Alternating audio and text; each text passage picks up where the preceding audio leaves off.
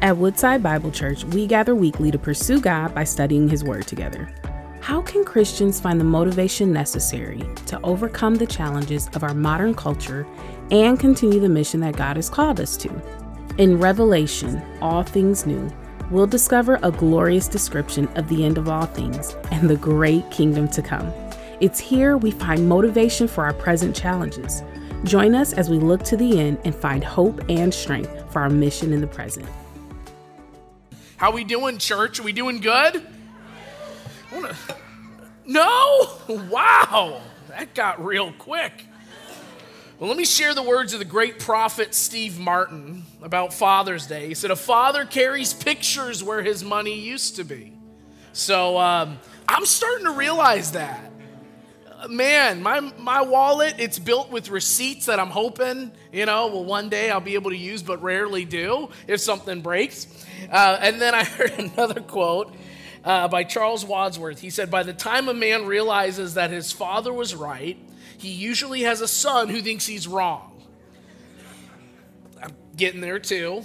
And then the great Ray Romano. He said, "Having children is like living in a frat house. Nobody sleeps, everything's broken, and there's a lot of throw up." So, guys, it's true. It's true. Let me share a story, actually, about my childhood growing up. So a lot of you have heard that I was raised by a 6-foot redheaded Irish man, right? Can you tell? Right? Very Irish. There's like one red hair in there, and you're like, oh, he's Irish for sure. Okay. But then I had my 5-foot Greek mother, okay? So I tended, I think, to get her genetic code more than his. But my father, he grew up with a father who was working in factories and trying to make ends meet for his family in Chicago. Didn't have much education. And so when I think about my father and the experience he had of his father, it's immensely different. Like, he grew up with a dad who was trying to make ends meet, very little education, and battled alcoholism for close to 3 decades. And so when thinking about his childhood, it was not irregular for him to see his dad come home and be verbally or belligerently attacking the family. Yeah, I knew him as a great papa, as a wonderful man, but he struggled with things until later in life where he was able to break from that addiction. And so when I was raised by a father who had so many great qualities, but just like all of us, we did not get raised ourselves by the best fathers in the world. They're all over the spectrum. I remember, road trips, my dad, when we were getting in fights, me and my 3 sisters, he would do the stereotypical throw his arm around and just try to hit someone. Like, hey, be quiet. One of my favorite stories is my mom. She always wears a hat. And so she always got a hat. She's allergic to the sun. And so she brought all these hats and put them on the dashboard of the car. My dad turned around a corner, and all the hats flew into his lap, and he threw them out everywhere. And then he declared, there's only allowed to be 1 hat on road trips. Only 1. And so it became an ordinance of the Dickerson home. 1 hat on road trips. We're like, really, Dad? We laugh about it to this day. And so I think about my father. He had his things just like the rest of us. But one thing that I knew without a shadow of a doubt is that my father, in himself, in his fallen nature, he loved me. He cared for me. And so when growing older and knowing the tics, knowing what he wasn't raised with, knowing the areas of strengths, the areas of weakness, there's grace because I knew there was love. But as I age, I realize people have experienced all kinds of fathers. Whether good, decent, some of them were providers. They were there financially, but they weren't necessarily there emotionally. Some were there financially and emotionally, but they weren't there spiritually. They helped guide you into moral living, but not necessarily discipling and teaching you the word. And then we had the other side where there's some who There's just trauma. There's verbal abuse. There's physical abuse. There's sexual abuse. And when they think of their earthly father, they don't have good thoughts. All they think about is pain and trauma.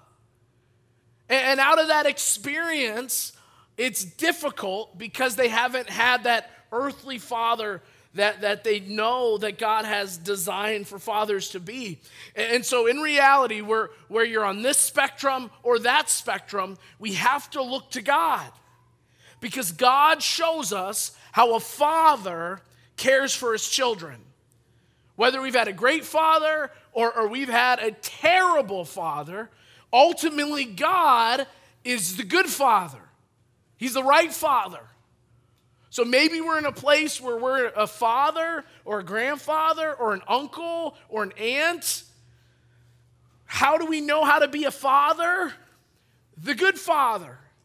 That's who we look to because he shows us how a father cares for his children. And so we want to answer that question. Okay, he shows us how to care for his children. What does that actually look like? It sounds good on a fortune cookie, but what does caring for one's child actually look like? So that's what we're going to explore today. And it's important to know, and I guess I should go with saying this, is that we're taking a break from Revelation just for this week. And I want to speak to fathers. And I want to speak into this area where I believe is needed and how to care for children. And so again, we're in Psalm 103, specifically verse 16 through 14. And if you know anything about Psalm, it's a poetic writing, and it's a beautiful writing. There's a lot we can glean from it. And so in Psalm 103, King David writes a hymn of praise, celebrating the abundant goodness and love that the Lord has for his people. And so he's reflecting on this. He's reflecting on God's dealings with his people from creation to exile. And so in Psalm 103, he introduces the sequence by recalling that Israel's survival in the time of Moses was due to God's steadfast love. And so we see in this section, in these 8 verses, 3 things that we can glean from Scripture that reveal how God cares for his children. And the first is this, that we are beneficiaries of his mercy. We are the beneficiaries of his mercy. Let's turn to the text. This is what it says. The Lord works righteousness and justice for all who are oppressed. He made known his ways to Moses, his acts to the people of Israel. The Lord is merciful and gracious, slow to anger, abounding in steadfast love. He will not always chide, nor will he keep his anger forever. He does not deal with us according to our sins, nor repay us according to our iniquities. As far as the east is from the west, so far does he remove our transgressions from us. So we see this text, and it's the image of the love of a father to his people. And how he works that, we see in the first text, in verse 6, it says he works with righteousness. And a better, more, I guess, basic word to use for righteousness that we can use as a synonym is vindication, which is only one part of what God does for us. He vindicates us. He puts straight our record through his righteousness. And so when you see this, the Lord works with righteousness and justice for all who are oppressed. He's made known his way to Moses, his acts to the people of Israel. The Lord is merciful, gracious, slow to anger, and abounding in steadfast love. So how does the Lord love us? How does he care for us? How are we beneficiaries of this mercy? We're beneficiaries in the sense where he's righteous with us. He shows love to us as he showed Moses and the Israelites. What do you think of when you think of the Israelites in the desert? What are some things that come to mind? They're stubborn. They're entitled.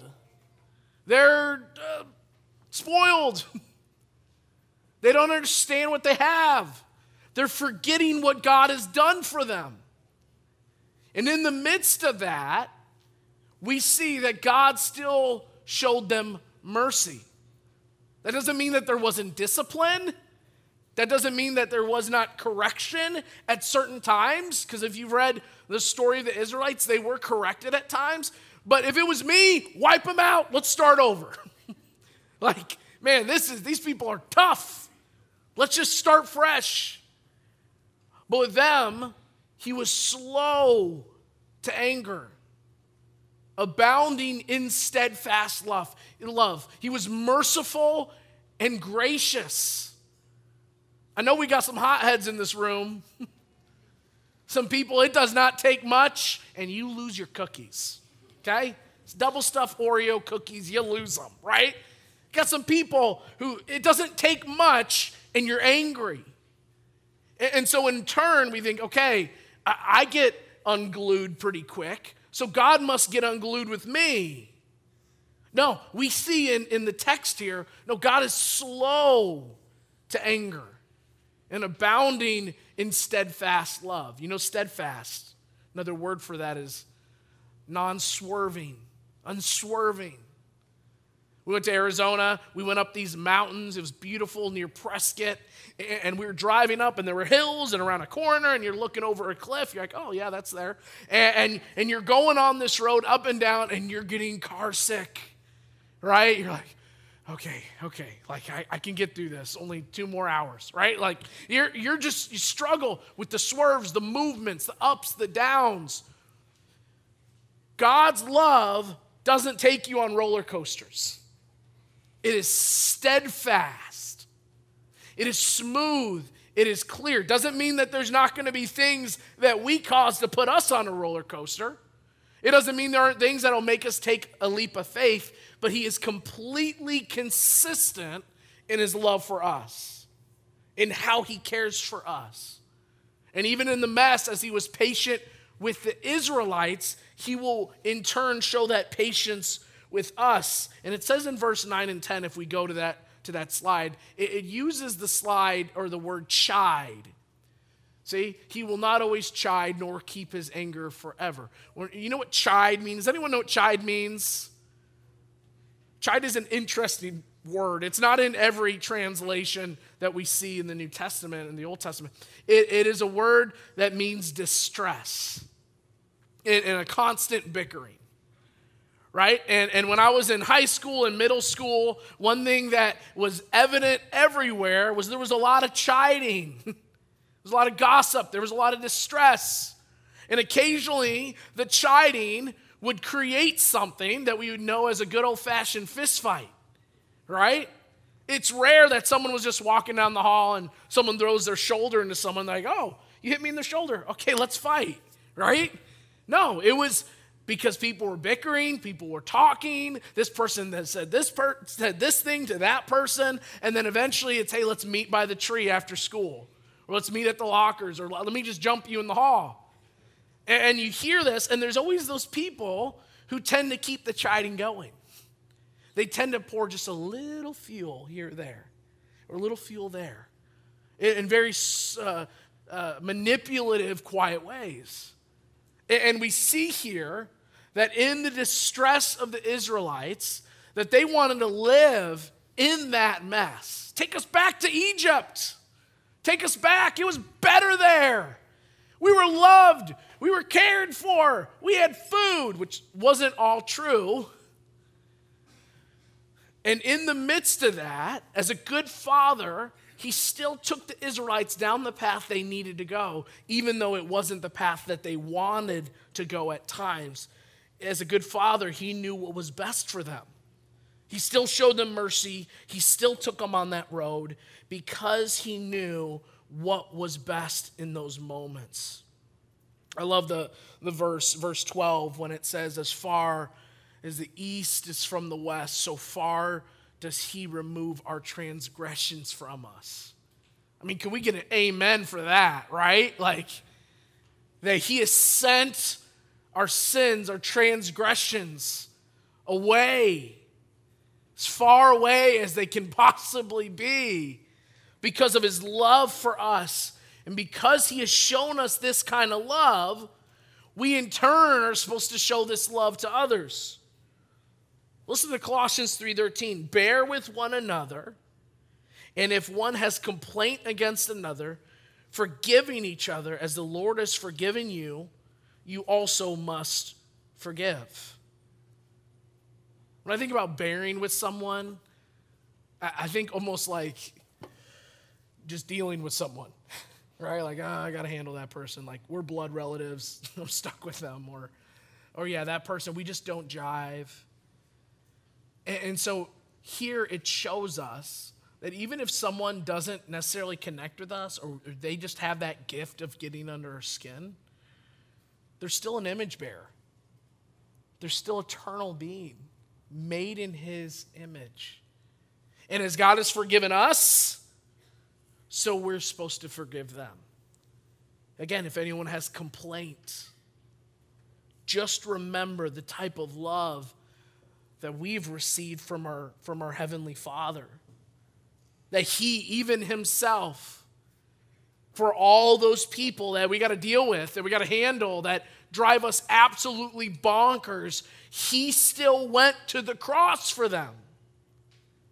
The pain-stricken cross, his body broken, hanging above the earth, with witnesses watching on in agony, hanging on that tree. Even those individuals are redeemable through his love and his grace, as hard as it might be for us to understand. And so in turn, we are supposed to live with that posture, knowing that God has set us apart to be distinct, to be different. Great question that I've heard is, if we asked at random 10 people about our life, would they say that we're people that extend love and grace? That we aren't complainers?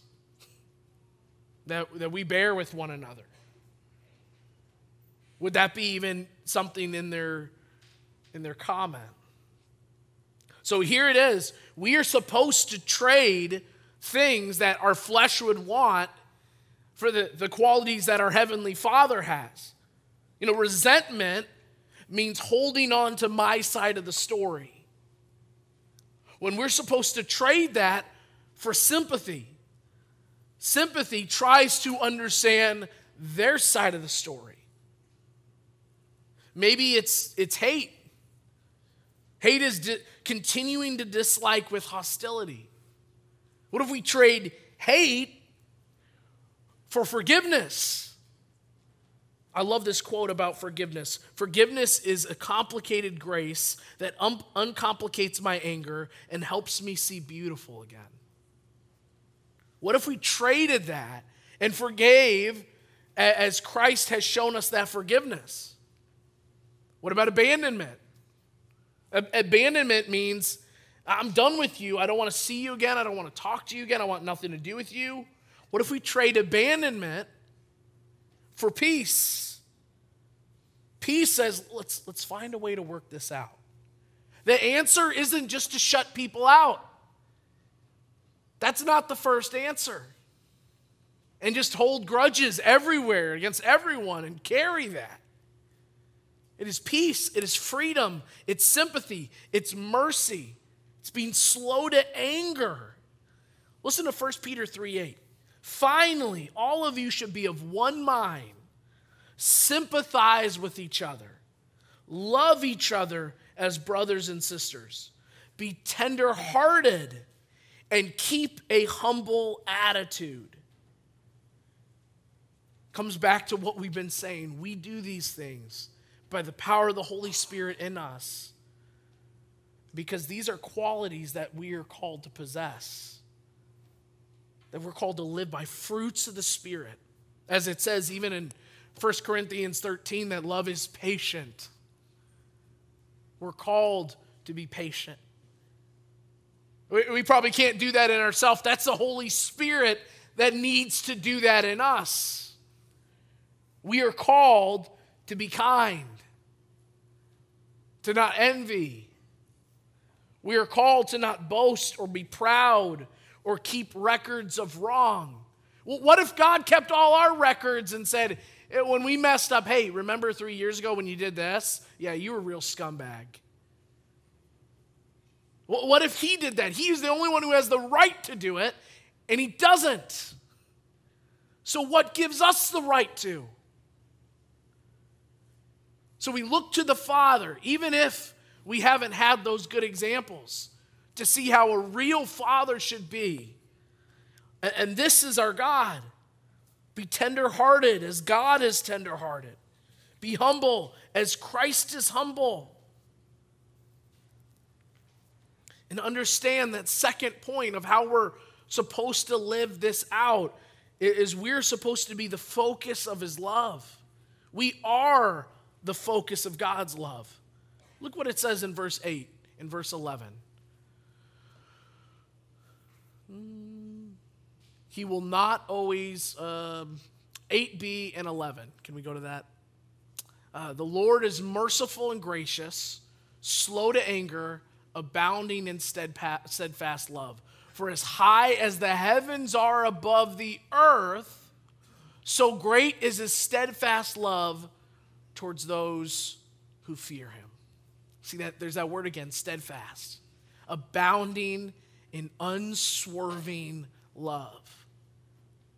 He's not taking you on the roller coaster. He is who he was when the earth was created, and he's the same God today. You know, I already talked about my grandpa. What about my nanny? My nanny, she's the one who put up with him for 50 years. And so I'm thinking about it. And my papa, he turned his life around late in life, right?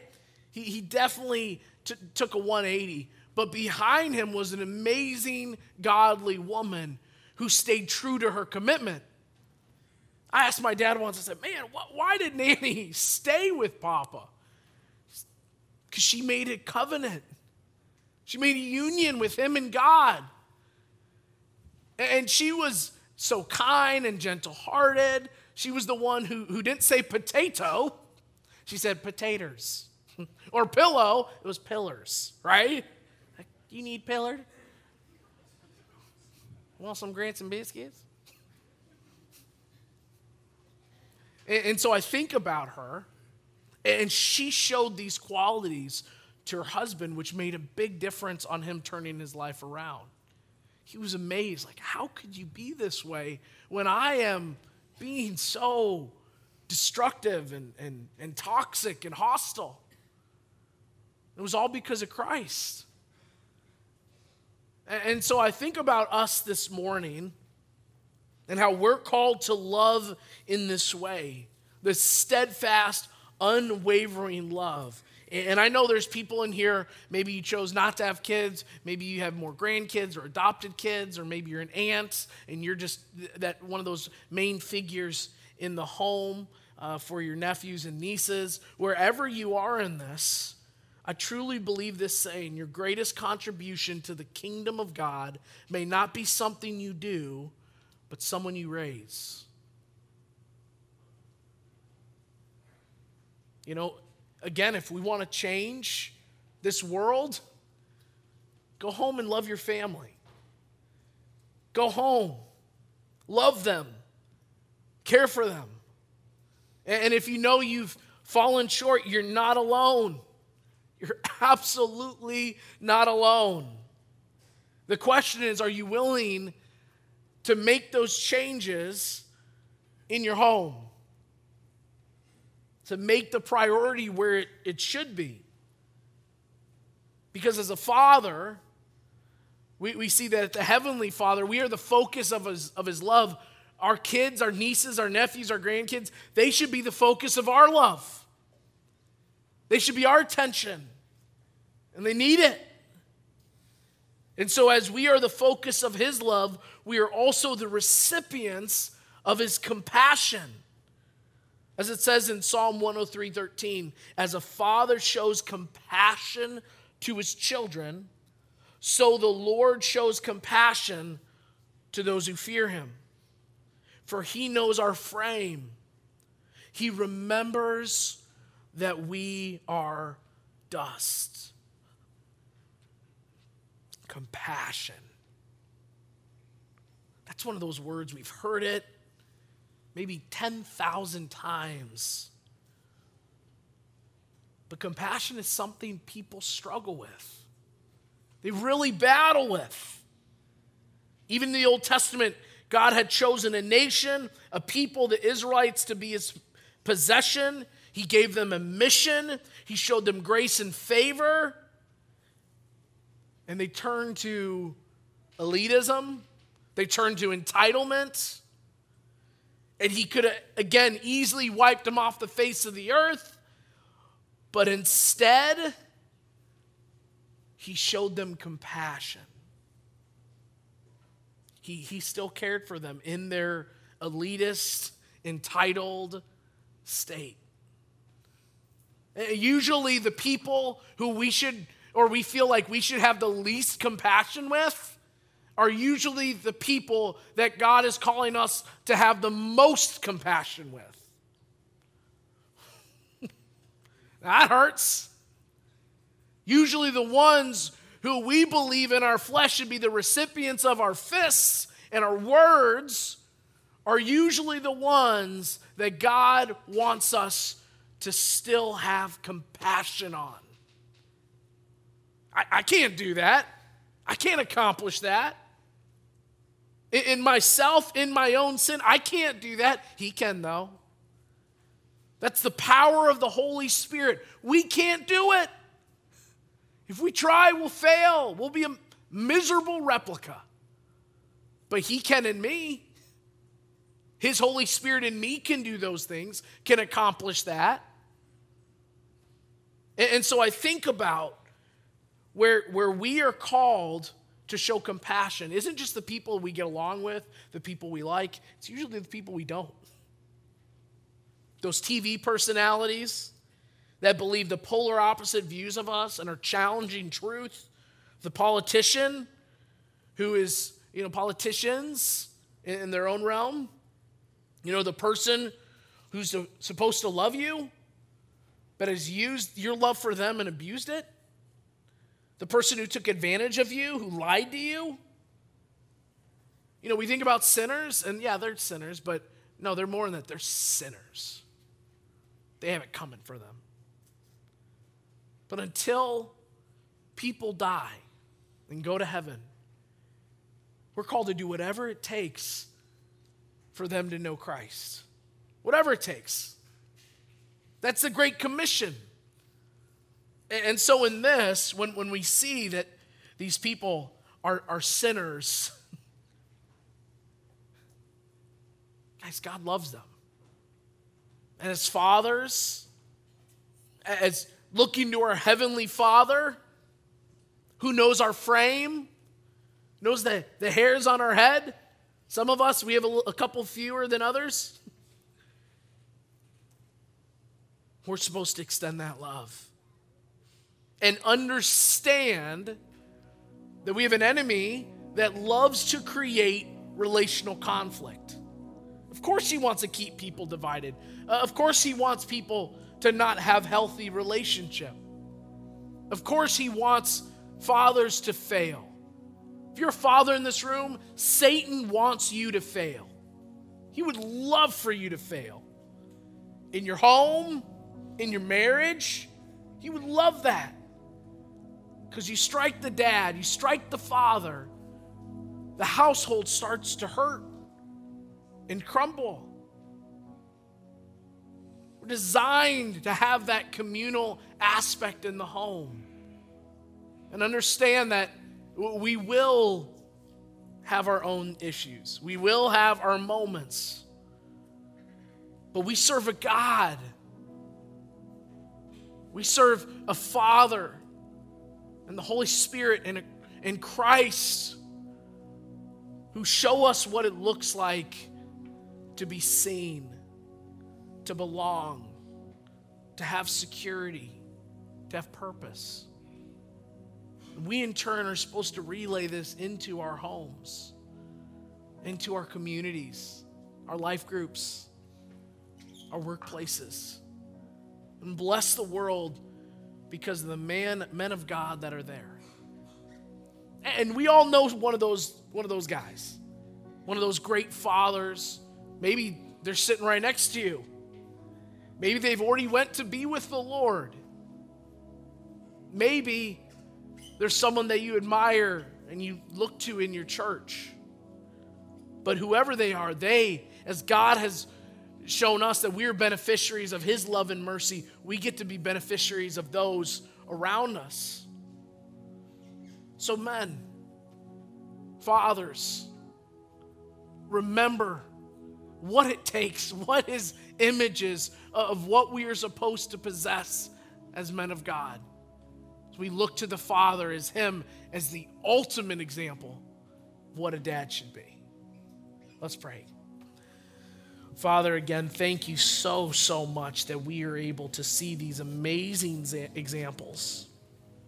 And even though the enemy wants to use relational conflict to break up the home, to break up relationship, we know we serve a God that fights against the works of the enemy, that has overcome the works of the enemy.